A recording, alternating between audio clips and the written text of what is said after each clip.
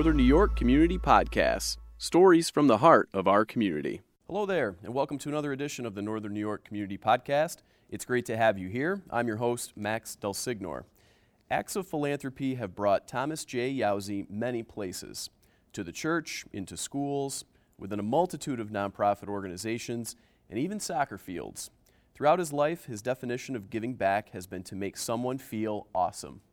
As a Lewis County native and longtime resident, he has achieved that and much more. Tom will share his journey in civic service and community philanthropy, which ranges from life experiences as the mayor of Lowville to finding a recent calling in becoming a deacon. But before we open our conversation with Tom, let's take a moment to thank our supporters of the podcast, WPBS and the Northern New York Community Foundation. They are responsible for the creation and production of these great stories from the heart of our community. Head over to www.wpbstv.org to see the latest from WPBS and www.nnycf.org to learn more about the Community Foundation's recent work. And now, a conversation with Tom Yowzy. Tom, it's great to have you here. Glad to be here.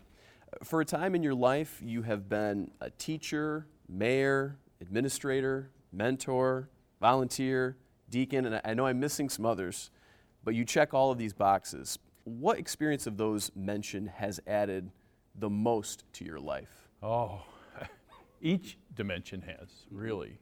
My life has been built from the many activities that I've been involved in. And I guess I couldn't pick out one that has helped me define who I am. There have been many at various stages of that life. To start with your parents, and where you grew up in Beaver Falls, correct? I grew up in Lowville. Your father, you had an interesting story before we just started the podcast too, about your father really taking on some added responsibility as a young man, a teenager really. Could you tell us a little bit about his story? When my dad was 14 years old, I think he was in the 8th grade at Beaver River Central School at the time. His father drowned in the Beaver River while he was fishing. And the family had to reorganize. And my grandmother took a job as a cook in the logging camps outside of Belfort in the Adirondacks. And my father quit school because she wasn't able to earn enough money to support my father's 6 younger siblings. And so he went to work as a hunting guide and fishing guide at the age of 14. When you hear those stories about your father and having that level of responsibility at a young age, what were those conversations like? Or how often did you talk about that with your dad? Usually we were out in the boat fishing when I was probably 10, 11, 12. And we happened often to be fishing on Mud Pond, which was right next to my great-grandfather's, it was a great-uncle's hotel. And he worked for my great-uncle as a guide. So he did a lot of guiding on Mud Pond and around Mud Pond. So he'd start talking about the wealthy people who came up to Lewis County from Philadelphia, Boston, Cleveland, New York, Utica, Syracuse.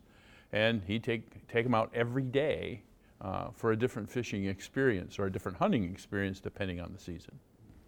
And he had great stories. And you were raised as a Mennonite, correct? I became a Mennonite late as a part of my childhood, yes. What were some of the core values that you learned from your parents, and as you got to that point, the religion as well, that were important to you?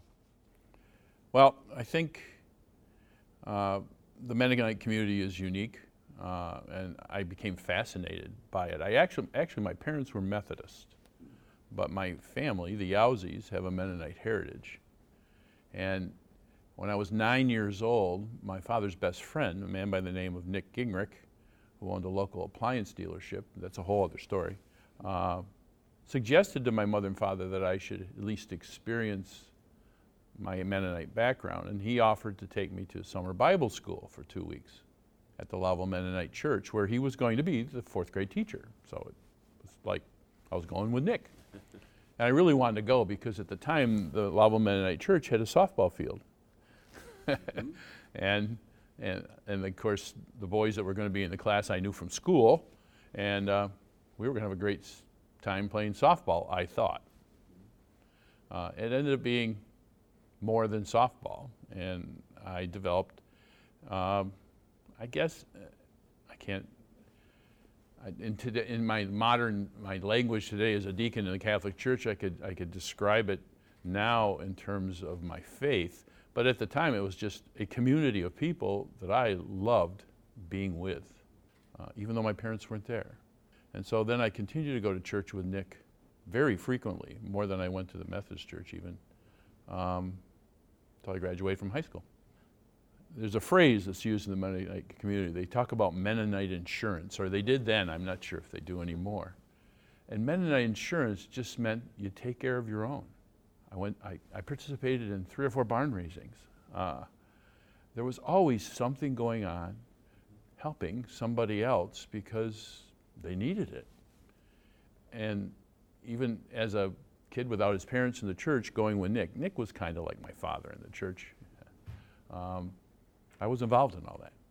Everybody was involved. It wasn't just softball. Right. Did it have any bearing, that experience, on your decision to pursue education as a potential career? I love school. Everything about school. I love playing football. I actually did a lot of performing as a musician. I was in a lot of musicals. I even liked classes. I remember Latin was my favorite high school course. And I admired many teachers. I had one favorite teacher, of course, like everyone else. And I think by the time I was in 10th grade, I was going to be a teacher. I always thought I was going to be a music teacher. But that changed as soon as I got to Crane. What was the college experience like as you began to kind of explore where your fit was in education? Well, I guess in college you explore more than education. As an undergraduate, I think I liked my education, but it was the other things that I became engaged in that really engaged me and started to shape me in different ways. Probably the 2 biggest things I was involved in college was my fraternity, but in a unique way when you think of fraternity. I was at SUNY Potsdam, and when you think of homecoming, for most colleges, you think of the big football game. At SUNY Potsdam, the only musical comedy that's was ever performed in those days was once a year for homecoming, and the musical comedy was totally student produced by one of the fraternities, and they alternated from year to year. In my junior year, it was our turn. And because of my experience in musical comedy in high school, none in college at that point, I became the director. Because of Crane, all the vocal majors want a part. Mm-hmm. It's building their resumes, if you would, and there's some very talented people. I almost felt like I was in the wrong place. That the talented, I was constantly saying to myself as I prepared for this for months, do I have the talent to work with these talented people? They should be working with me. And that's when I discovered something that I think has stuck with me my whole life. And that is, if you can help others be the best they can be the director. And they take the bow. That's such a cool feeling. I can still remember the last night, 4 nights of performances, houses packed, alumni all over the place, and everybody hugging and just so happy about the result, which was pretty awesome. And I'm just standing there watching it. And it's like, yes, I like this. And you were able to kind of orchestrate some future teachable moments and had some really good, exhilarating experiences as you moved on in education. And you taught for a brief time at Carthage Central School, but a long stint at Lowville Academy, your alma mater, in social studies, correct? Correct. But you also had a chance to be a professor and a teacher education coordinator through SUNY Potsdam. So when you're finally in the midst of education as the core of your career, what was it like to teach social studies but also kind of help oversee this program within SUNY Potsdam, to kind of see it from both levels or 2 different levels of education? I used to say to teachers, teaching is teaching. Whether you're helping your infant learn how to use a spoon, or whether you're helping a graduate student who is an English teacher in high school already, my job is to recognize their strengths, recognize their challenges, and help them grow, help them become even better than they are already. So it's really, it's the same thing, it's just that you're approaching it a little differently with that infant in the high chair than you are with a graduate student in English. Do you feel like your method and approach, even though it might be different ages along the way, was it still the same? Yes, it was. Don't tell anybody that. How would you describe it? How would you describe that method? I saw each classroom that I was in as a community. My job, first and foremost, was to strengthen that community so that everyone in the room is helping everyone else. And by the same token, not hurting each other. The rule in my confirmation classroom now, and the rule in my alternative high school classrooms, and the rule in my 8th grade classrooms was always the same. One rule: help, don't hurt. So my first job is to create a community, because together we'll all learn better when we're helping each other and not hurting each other. My second job is to get to know each one of those individuals in there, and then in the context of what we're learning, know where they're at and help them move along. And that can be different for each of the individuals in the room. For some, it's going to be very challenging to meet the goals that the state or the institutions have established for them. For others, it's going to be easier, and it's an opportunity to push them beyond, if you can. A story, if you will, I'll never forget.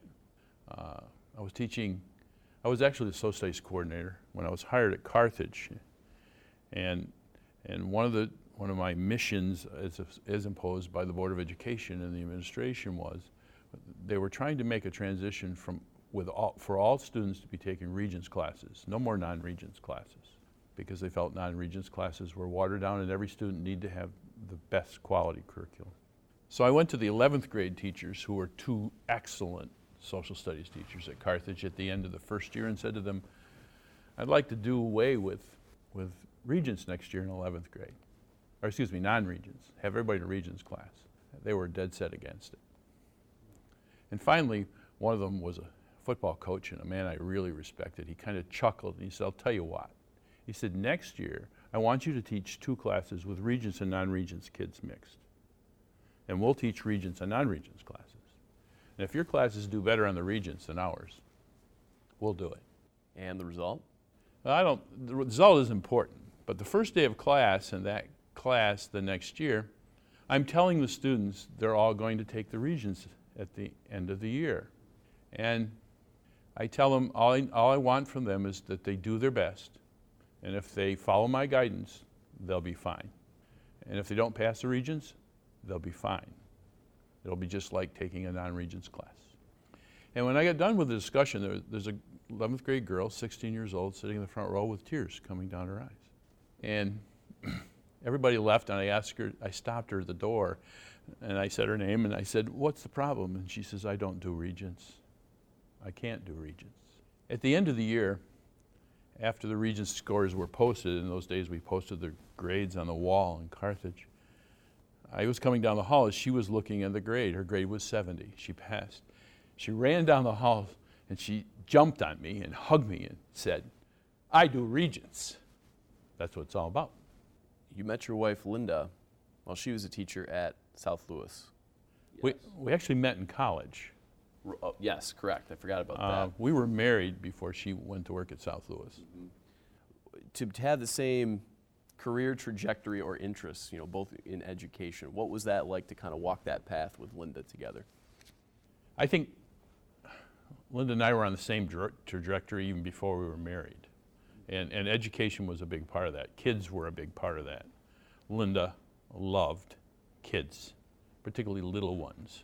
She taught kindergarten and first grade most of her career. She did teach some other things, but mostly kindergarten and first grade. And if you talk to people, they would tell you she had this magic with little children. I taught the older ones. And we did a lot of things together for kids. And I think she was the sole inspiration for that work. She was the organization for that work. And I just kind of followed along, maybe, I'm not sure. Our commitment to children extended throughout our lives in many different ways. You credit Linda with a great deal of your community engagement. And you said in our previous conversation that she was the one who would always approach you and say, you should do this, Tom. Why don't you come do this with me? To what you alluded to a minute ago. What were one or two of those early examples of her influence and involvement, which you also have said was pretty contagious? As you're saying that, I can think of a lot of examples, but the most interesting one, I think, was the start of youth soccer in Lowville. I'd been coaching modified and JV soccer from the startup of soccer at the Lowville School. And a man by the name of John Hayes really started the whole program. He was the varsity coach. We were pretty awful, but the kids had never played, had no experience in soccer, and we were building. At the same time, our children are probably about age 7 or 8 and 5 or 6. And of course, my son and I are playing soccer in the backyard all the time. And we're actually having a social occasion, I don't remember exactly where it was, with the varsity coach and his wife and some other people. And people were saying, it'd be nice if our kids could play Little League soccer, like there's Little League baseball. And the varsity coach's reaction was, I got enough to do right now. I can't start a program for kids. And I was having the same reaction. And of course, Linda, she was a great skier, but she had no experience in team sports whatsoever, ever. Kind of took it on as a project. And the first thing she did was try to find where there were Little League soccer. It ends up being American Youth Soccer Organization, ASO soccer. And she finds it in New Hartford, New York. Now, she's originally from Utica, so she was looking at the Utica paper, and they had an article about, I think it was 300 or 400 kids playing every Sunday in New Hartford from age 6 to 17. And she said, I got to meet these people. So she somehow, I don't know how she did, she found out who were the leaders of that program. It's a small world, because it was a husband and wife team, and the husband was a kid who went to Beaver River when I went to Lowville, and we crossed paths all through high school. I knew him. And so that couple connected Linda and me, because of course, I go with her, to American Youth Soccer Organization. And in 2 years, we had 300 kids playing all summer in Lowville. And by the way, Linda just from there talked other people into coming on board and making this happen. And well, by the end of 2 years, it was happening. Just that example of other folks joining the effort, giving of their time to see something like this happen, a really strong youth opportunity. How does that make you feel as somebody who's from Lewis County to see some of these other Lewis County families pitching in, seeing a good thing for youth and recreation sports, and seeing what the final product was, to see ASO really thrive at that time? Yeah, ASO thrives. It spread from Lowville to St. Lawrence County, Jefferson County, actually Western New York, and it was wonderful, and not unusual in the sense that with a little organization, amazing things happen in our North Country communities. It's not surprising at all. It happens over and over and over again.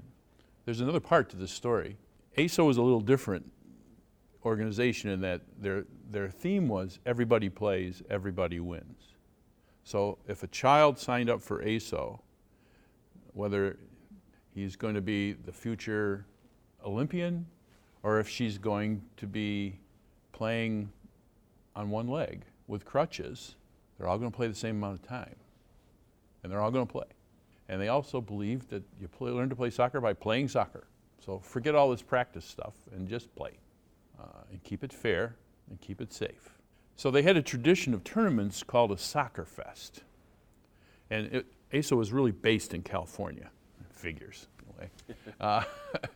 And a soccer fest, instead of bringing a team to a tournament, you came as a family would come with their kids.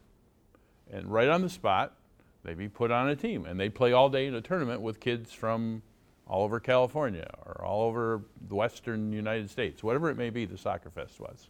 Well, in the Northeast, we had a fair amount of ASO regions growing within 3 or 4 years. And we were at a national convention, and people were saying, you know, it would be nice if you had a soccer fest in the Northeast. And typical Linda, we were sitting around saying, oh, how much work would it be to do that? And Linda said, well, let's do it. And so she got together the leaders of the areas in the Northeast, and someone made a contact, not Linda, with West Point, who thought this was the coolest thing to bring all these kids to West Point to play soccer and see the academy. So they set up on one field 15 soccer fields, end to end, parallel. And at the far end, there was only room for one more, so we ended up with 15. They provided medical services and had the fields ready to go. But then Linda had to figure out, of course, Linda's the chairman of this event. Linda had to figure out, how do you take 800 kids from the Northeast, have them arrive on Saturday morning at 8 o'clock, have them play 4 games, and be gone by 4 in the afternoon? And who made that happen? The people from Lowville. 17 families from Lowville organized themselves so this tournament happened for 3 years. It's an incredible story. It was amazing. I thought it was amazing as I watched it. And participated, I'm sure. Well, I was the chief referee, but that's just that. One of the other things, Tom, that you were involved in at a young age was making the decision to run for the mayor of Lowville. You served in that capacity for 8 years, is that accurate? 7. 7. Why did you decide to run for office, and what did that experience teach you? I think there were 2 factors that led to my running for office. The first one was, when I was a senior in high school, I was president of the student council. And there was a tradition that the president of the student council got to be mayor for the day. And so I got out of school for a day, and I spent the day with the mayor. And I was so excited to do that, because I really didn't understand village government at all. And I loved my community. I loved where I lived. And I expected this was just going to be a thrilling day. And this is kind of like inspiring from the opposite point of view. That's what it ends up being. The mayor at the time told me to meet him at his office, and he at his regular job at 9 o'clock in the morning. And I sat all day while he did business, and I did nothing. I did business for his business, nothing to do with the village of Lowville. And then at 3:30 in the afternoon, he loaded me in his car, and we went to a village board meeting. And I didn't understand probably 90% of what happened, because the village board, it was 4 trustees, the mayor, I still can picture the room, 4 trustees, no public there. 4 trustees, the mayor, the village attorney, who was the budget officer, and the village clerk, taking minutes. They just did routine business like they would do at a meeting. No one told me what they were doing or why they were doing it. And it was over with. He said goodbye, and I walked home. And it's funny, but it planted a seed in my mind that there must be something more to this. And secondly, I had a question in my mind. How can people serve the public and then ignore, I'm the public, I'm there. But they ignored me. I just had this picture that isn't the way local government should work. I was granted a leave of absence in 1978, I believe, for 2 years from my job teaching social studies at Lowville Academy to work for what was then the temporary Tug Hill Commission. They received $600,000 in grants, federal grants, and the money was to use to help the people of the Tug Hill region, 2 parts of the Tug Hill region, the Adams, Lorain, Rodman area, and the Williamstown Parish, Altmar area, to help them understand better the value of the resources that they lived and worked right beside every day. I don't know if those people learned a lot, but I sure did. I suddenly realized what I didn't realize, because when you're teaching, you got to learn your subject before you can help people learn it. I spent 2 years at town board meetings, at village board meetings, at planning board meetings, at zoning board meetings. I trained assessors. It's pretty amazing because I had to train myself. I knew nothing about taxation at the time, but there was something going on in the state where assessors needed training. The Tug Hill Commission needed to provide it. But it was a whole awareness for me of, first of all, the value of this world that we live in Northern New York. I mean, I learned about the aquifer under Tug Hill and how it literally supplies water to most of central New York, yet it could get messed up. And the amazing thing was the people of Altmar and Williamstown didn't realize they were living on an aquifer. I could go on and on and on. But as I watched local governments work, I just got the bug. I had to become a part of it, and that's why I ran for mayor. And then 7 years serving in that role, what did that experience teach you? I could illustrate it with a number of stories, but if you got time, I got 2. Sure. I think it was the second year I was mayor. I was still teaching full-time at Lowville Academy, and I was done at Tug Hill. And a young mom called me. Of course, at the point I'm 30 years old. She's a little younger than I am, and says, "Could you come to my house for coffee someday? I have a group of women that get together with the children, and we'd like to talk with you." Lowville Academy was very generous with my time.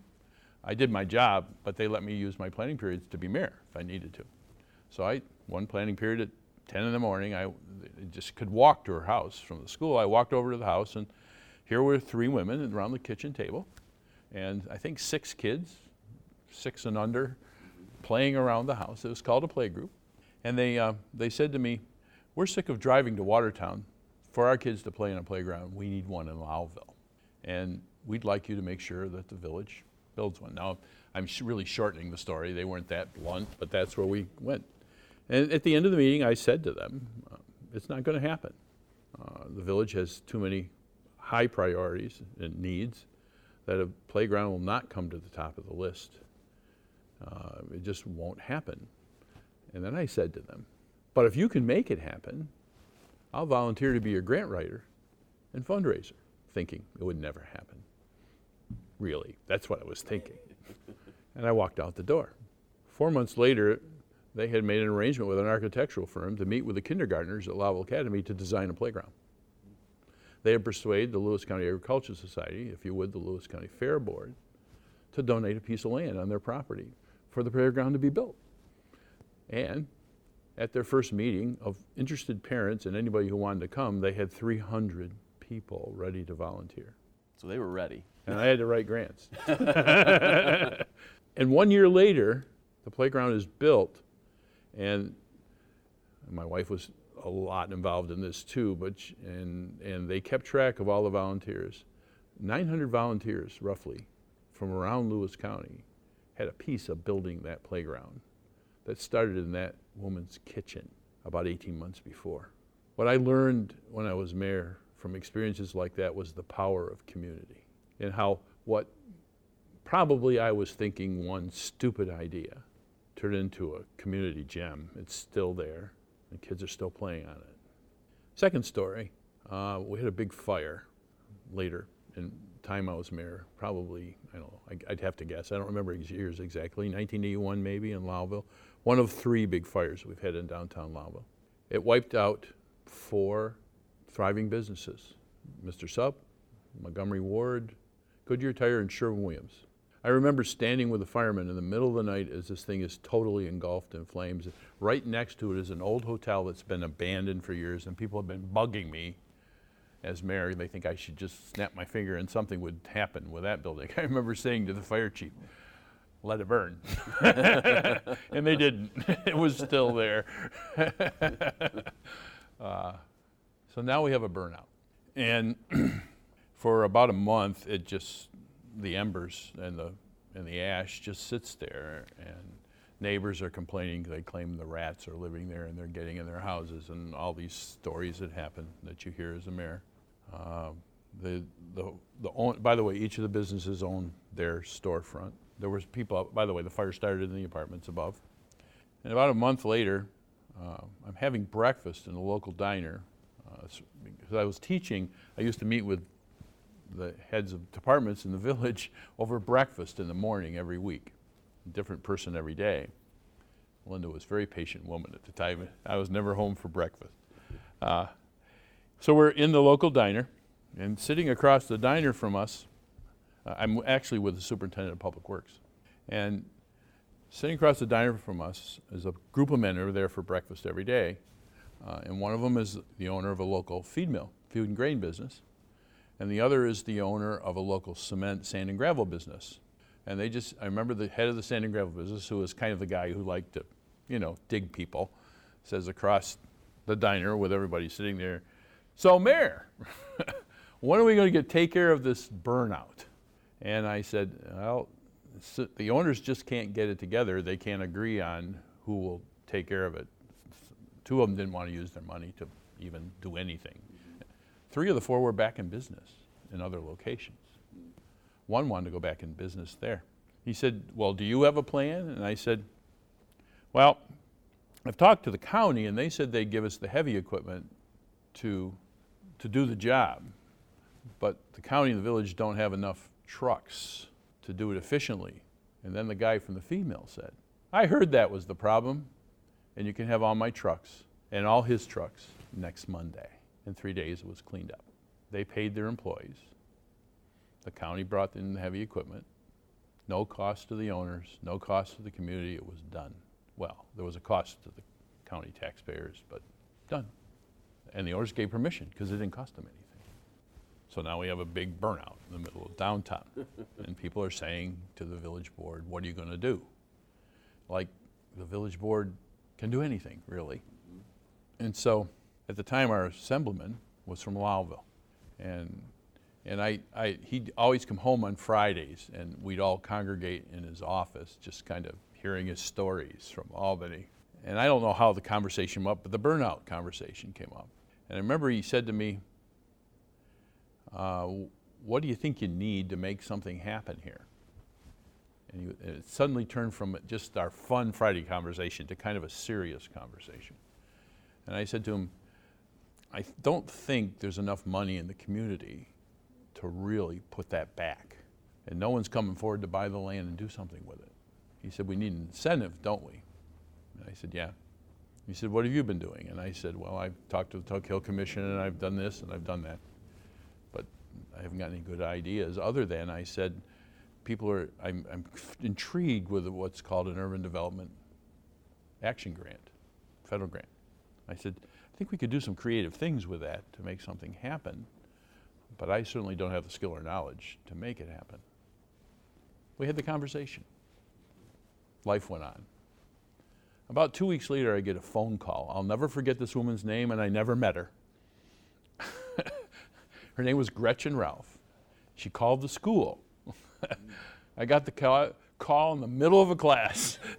The kids are sitting quietly. And she says, "Hello, I'm Gretchen Ralph. You don't know me, but I am Senator D'Amato's representative in central and northern New York. And I hear you got a problem, and you're interested in UDAG." And I said, "Yes." And she said, "I'm going to give you the phone number of a man in Plattsburgh." His name was Jerry King, and he ran a community development center through SUNY Plattsburgh for Clinton County and the areas up in there. And she says, "Jerry's already agreed to consult with you." So getting everything set up for you. That's right.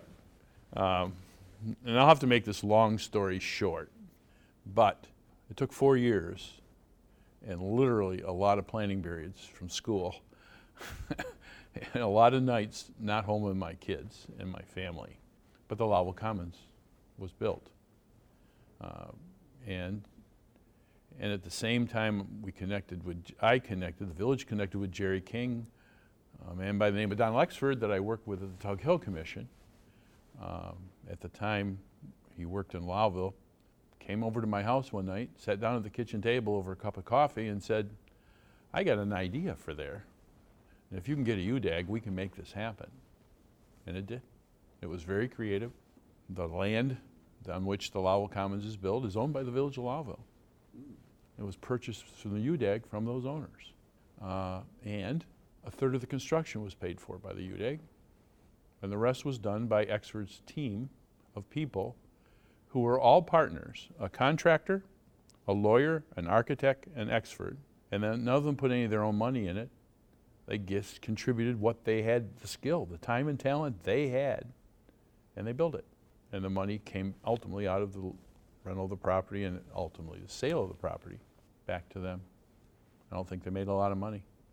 Those stories tie nicely to the question of three tenets that you've shared with me in the past that I want you to explain, because I think they fit really well within this conversation about giving back to community and community philanthropy and what that means. I'm going to mention each one, but I'd like to have you explain each one too as we go. And I want to start with this quote: "Everyone is doing the best they can." What does that mean? I served for 9 years as the coordinator, principal of an alternative high school at Carthage High School. It was the most profound educational experience I ever had. And as a part of developing that alternative high school, we wanted a school that was uniquely different than traditional high schools for kids that traditional high school was not working for. And in developing that, we had a team of people, 5, and each one of us kind of took a piece of what we ultimately were going to put together as this alternative school and ran with it, if you will. We had to go out and learn some stuff, and then we had to bring it back and train the team on how we were going to do X, Y, and Z. My responsibility was management. How are we going to get kids who don't really behave very well in school, many of them, not all of them in this school already, to find a way to behave well enough to be successful in school and move on in life with some skills and some knowledge and some abilities to be successful. And I did my research with a psychiatrist from California. His name was William Glasser, who had developed a way of doing psychotherapy. He was a psychiatrist that involved the whole hospital, if you will, if it was a hospital, in the treatment of the patients with the goal of getting them out of there, and had great success. And then there were schools that were taking this and adapting it for the school. And the first thing I learned, ultimately I became certified as a Glasser reality therapist, a counselor, if you would. And the first thing I had to learn, and I had to believe, in order to be successful at this, was that everyone is always doing the best they can to get their needs met. And if they knew a better way, they'd do it. And sometimes the way they're doing it is hurting themselves and hurting others, but they're doing the best they can. And as a part of that, I actually got to work with Glasser. And Glasser told me that I had to learn to stop being judgmental and just sit with people and listen to them and believe every word, because it's their reality. And I still have conversations with myself all the time in my work today, where I'll say to myself, get over yourself, Tom. You're not doing this for you, you're doing it to help someone else. So stop judging and just listen, understand, and then see if you can help. And it starts with believing everyone's doing the best they can at all times. Next quote: "Anything I do alone is nothing." It sure is. When I was mayor, we did a study to see if we could better serve the people of the Lowville community by merging the town of Lowville and the village of Lowville into one unit. By the way, I was in a hurry to just get it done. And the town supervisor at the time was a wise sage. His name was Arthur Stanton, and he used to say to me, "Tom, good things take time." That was one of his sayings. But his second saying that really had an impact on me was, if this is a good thing, then the community's going to do it, and all we can do is help. Last quote: "You can be powerful and no one knows you're there." What does that mean? Well, I illustrated that already with the musical at SUNY Potsdam. I remember the first night there were 300 kids on all the fields at the Lewis County Fairgrounds playing soccer. Now, they were playing on fields that my 9-year-old son, my 7-year-old daughter, and my wife and I had spent all day Sunday lining and making goals out of PVC pipe and putting nets on. We literally worked 12 hours as a family. And we were standing, Linda and I, our kids were out playing. And Linda was coaching, but her game got done early, and the other games were still going for whatever reason. And I didn't have any part out there. I wasn't coaching. I wasn't doing anything at the time. And Linda and I are standing on the grandstand at Lowville Academy looking out over these fields. And they're having such a good time, and families are cheering, and there's coaches out there that know nothing about soccer, that have learned how to coach soccer. And it was like, yes, it happened, and it's so cool. And no one knew what Linda had done. And in actual fact, there were lots of people who were taking credit, and they deserved it, because it was a community event. The whole thing involved so many people making so many things happen. The same, by the way, the man who owned the feed and grain company that provided the trucks. Mm-hmm. I went to Lowville Academy, and of course, at the last minute, like me, I do a lot of things at the last minute. I think it was on Friday afternoon. I had to line the fields on Sunday. I went to Lowville Academy to get their liming machine. I was a coach there. I knew where it was to borrow it. They gave it to me. And I guess I always assumed I'd use their lime. They didn't have any. It was summer. They'd used it all up. And I said to the head custodian, where can I get lime? And he said, well, we buy ours from some distributor in Syracuse or somewhere. He said, but I think farmers use lime in their fields. Why don't you go see Rick Bush, who owned the Lowville Feed and Grain? I went to see Rick. Friday afternoon, they're about to close. He's the only one there. All his crew is gone. He says, you need lime for that new soccer program? I said, yeah. He said, okay. He said, just bring your truck around to the side. He says, how many bags do you think I need? I said, I don't know. I got to line X number of fields. He said, I think I know. And I come around the side, and he comes out with his hand cart and dumps 5 bags of lime, goes back in, brings out 5 more. Go back in, brings out 5 more. We fill my truck. And I said, Rick, you want me to pay me now or later? He said, I don't want you to pay me ever. And the fields were lined. That's what I'm talking about. You know, no one ever knew Rick did that. But Rick didn't have any kids that played soccer. He had some grandkids eventually. But whenever I saw him, he asked me how it was going. He owned a piece of it. A really unique part of the Lewis County history and support of nonprofit organizations and community projects as a whole is the impact of the Pratt Northam Foundation. And you played an integral role as its executive director for 13 years.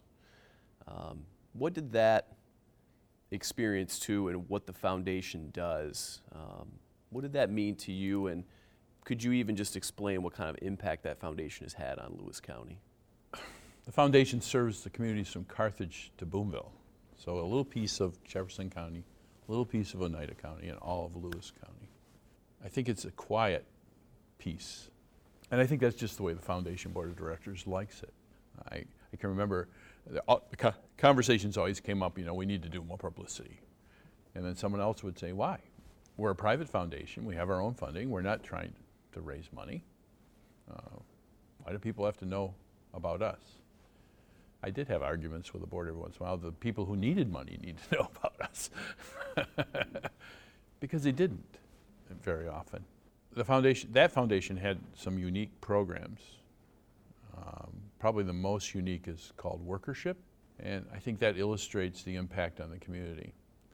One of the directors, when I first was the executive director, the former executive director would get by the Workership was what we would call an internship program, but not exactly. Students aren't getting credit, but they get a summer job.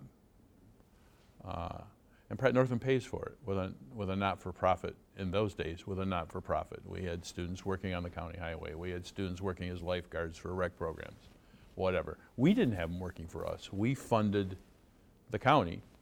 They were county employees. Or we funded the Village of Lowville, and they were Village of Lowville employees working in the swim program at Lowville Academy, or whatever. They were all over the place, working in libraries, just everywhere. It got to as many as 80 a summer.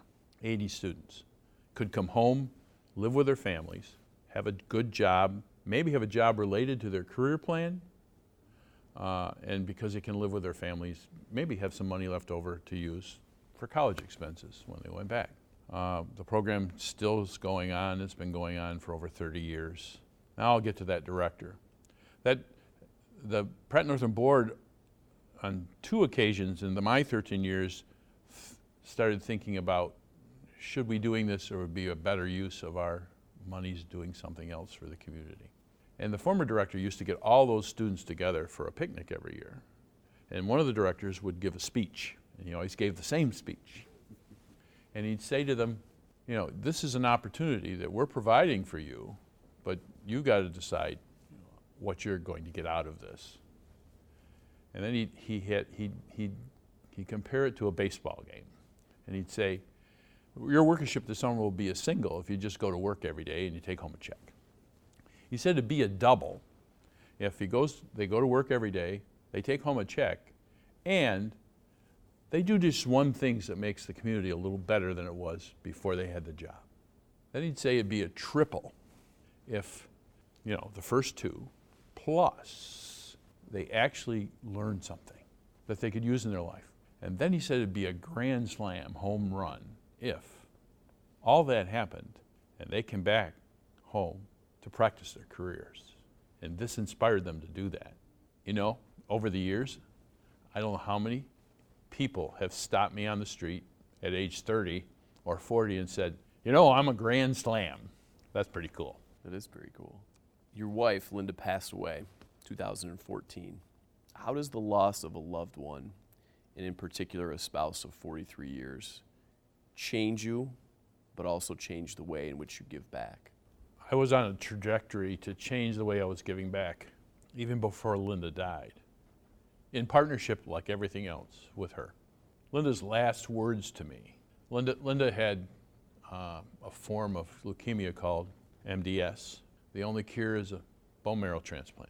She had a successful transplant, but the donor's bone marrow, when it created in a new immune system, attacked her living cells, and they couldn't reverse it. She was in the hospital for 5 months. I lived right beside her for 5 months. Her transplant doctor said to me when I was getting downed after about 4 months, you need to be hopeful when you're with Linda at all times. I don't want to see you not hopeful. And when it's time for you not to be hopeful, I'll tell you. He told me. He came in one morning with the whole team, and the team is around her bed like they were every day for 5 months. And he goes to me, come with me. And we go out in the hall and go to a private room, and he said, it's time. She's getting worse, and anything that we try now is just going to increase her pain and probably won't work. I think we should stop treatment. I'm not going to finish that part of the story, but we left that room, and we walked into the room with all these people around her bed doing nothing, just waiting for us. By the way, Linda hasn't spoken to me at this point in probably a week. She's been in a comatose state, basically. We're walking into the room. Linda sits up in bed and said, I do not want to die. Who will take care of you? To me. That's Linda. Her last words, she's worried about me. All those 5 months in the hospital, she's worried about her community activities. I'm spending literally an hour a day doing emails for her at some point when she can't do them anymore, supporting various community activities. I had decided with Linda and with her support that at that point in my life, before she became ill, that I was hearing the call to become a deacon in the Catholic Church, to be ordained, and to commit my life to service to the church. Not to the church, to the people of the church. The last 3 months Linda was in the hospital, my studies started, and the church let me do them from the hospital. I missed all my classes. And, well, Linda would want me to do what I'm doing. We did it together, and now I'm doing it alone. But that's okay. She's still with me. Tom, is there a particular example or two of community philanthropy, whether it's in Lowville or Lewis County, and whether you participated in it or not, that has really impressed you? 2 examples. One was in the alternative school at Carthage. The students had to do so many hours of community service a week. We actually connected that to graduation requirements. Complex, you don't need to know that. There was a freshman, and one of the members of the team, working with Big Brothers Big Sisters in Jefferson County, which isn't there anymore, organized an opportunity for our students to be big brothers and big sisters. And we did it within this, they did it within the school, not we, I was just kind of watching this happen. They did it within the school. Our high school students would be big brothers and big sisters to middle school students. Big brothers, big sisters provided a social worker who made the matches, once a month had a community event for all the bigs and all the littles that they sponsored in the school. And our students met with their littles 2 and 3 and 4 times a week in school, helped them with homework, played games with them, just got to know them. Well, there's this one girl who was a freshman. She was the only freshman that year that volunteered to be a big. Most of the bigs were sophomores, juniors, and seniors. But she really wanted to do this. And she really connected with her little. Well, she's the big for that little for the next 4 years. But when she's a junior, the Big Brothers Big Sisters is developing financial difficulties in Jefferson County, and they pull the social worker out of the program and tell us if we can somehow provide the leadership that the social worker did, that they would still sponsor the program. It would be Big Brothers Big Sisters, but they really aren't going to have a hand in it, other than they would train whoever volunteered from the school, and their picture was some employee of the school would do this. This junior girl volunteered to do it. And she was quite convincing that after she'd done it for 2 years, she could do this. And she did for the next 2 years. She made the matches, she worked with the principals and the counselors to make the matches. She did the monthly events just like the social worker did. She even did some fundraising for Big Brothers and Big Sisters in the Carthage community. That's an inspiring story at that point.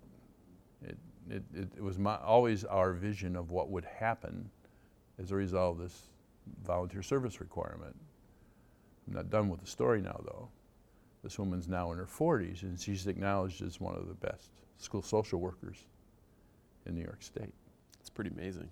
I know you're helping other organizations with current community projects. That love does not stop. What inspires you these days to get involved and help? Same thing that's always inspired me, and that is I like seeing community in action, and I like just being a part of it. I don't have to be in charge. I just like to be a part of it. And I guess it's interesting, but my church work now is probably nearly a full-time job. So I have less time to devote to other community activities. So I've kind of weaved them into my ministry. I've been engaged in hospice. That's another Linda story. I've been involved in hospice patient care for 13 years now. I've been a chaplain for 6 years. And that's just part of my ministry, but I was doing that before I was a minister, and I'll continue to do it. That's kind of how I choose what I do now. I have to do it well, as best I can. And I see myself more as someone who's supporting others in their projects as opposed to taking the lead. Last question to wrap up. How important is philanthropy and giving back to the future of Lewis County? I think it's important to the present, and the present leads to the future. I don't care where the community is. I guess I'll illustrate with 2 stories. You know, we have this stereotype about urban communities, but I think philanthropy is just as important there. And my definition of philanthropy is simply giving of self for no other reason than to help someone else. And it doesn't have to be financial. In fact, our communities need our time and our talent as much as they need our money. But I think a philanthropist is a person who gives extraordinarily of themselves for no other reason than to build their community. 2 stories. First one happened in New York City. It's the night of Linda's death. Now, we've been in that hospital for 5 months, and the way they structure, this is a city, and you think it's very impersonal, and there's no philanthropy going on, there's no sense of community. Well, Linda died at 1 o'clock in the morning, roughly. I let her, I didn't tell anyone. They were leaving us alone as I requested, the hospice chaplain at work.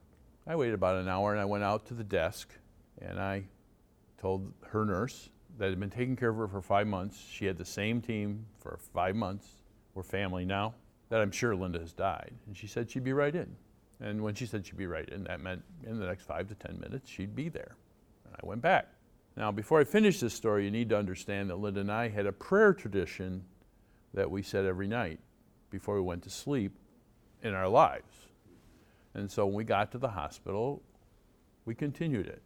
And when we were first there, it seemed like nurses would come in right when we were praying together. And they would act like we weren't praying. They'd go about doing their thing. And we continue praying. But after about a month, they would come in, notice we were praying, and leave. Or if they weren't real busy, they'd stand and wait, because it took us about 10 minutes.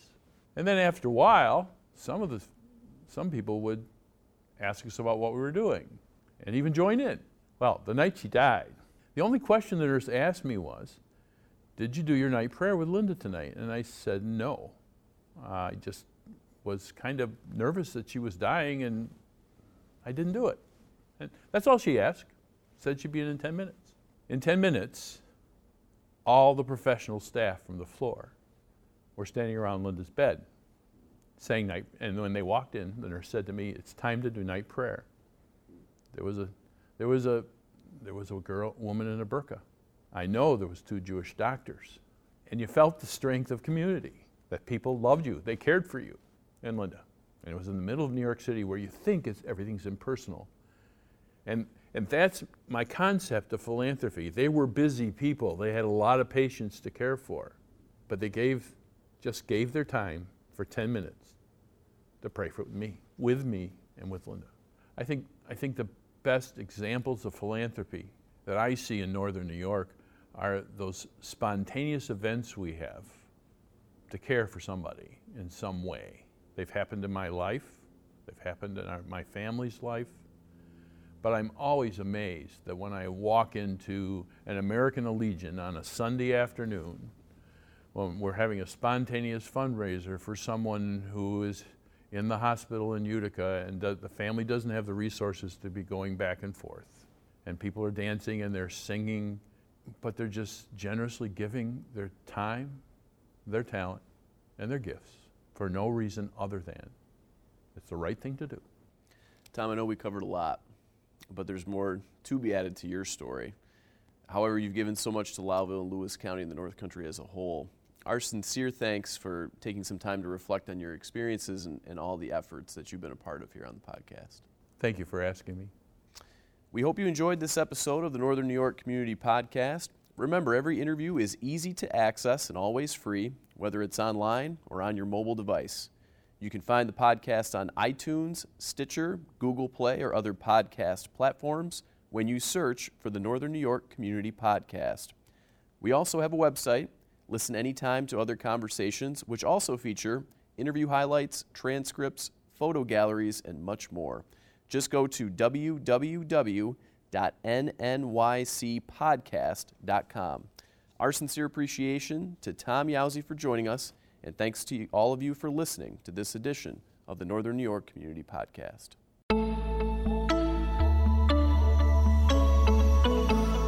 Northern New York Community Podcast. Stories from the heart of our community.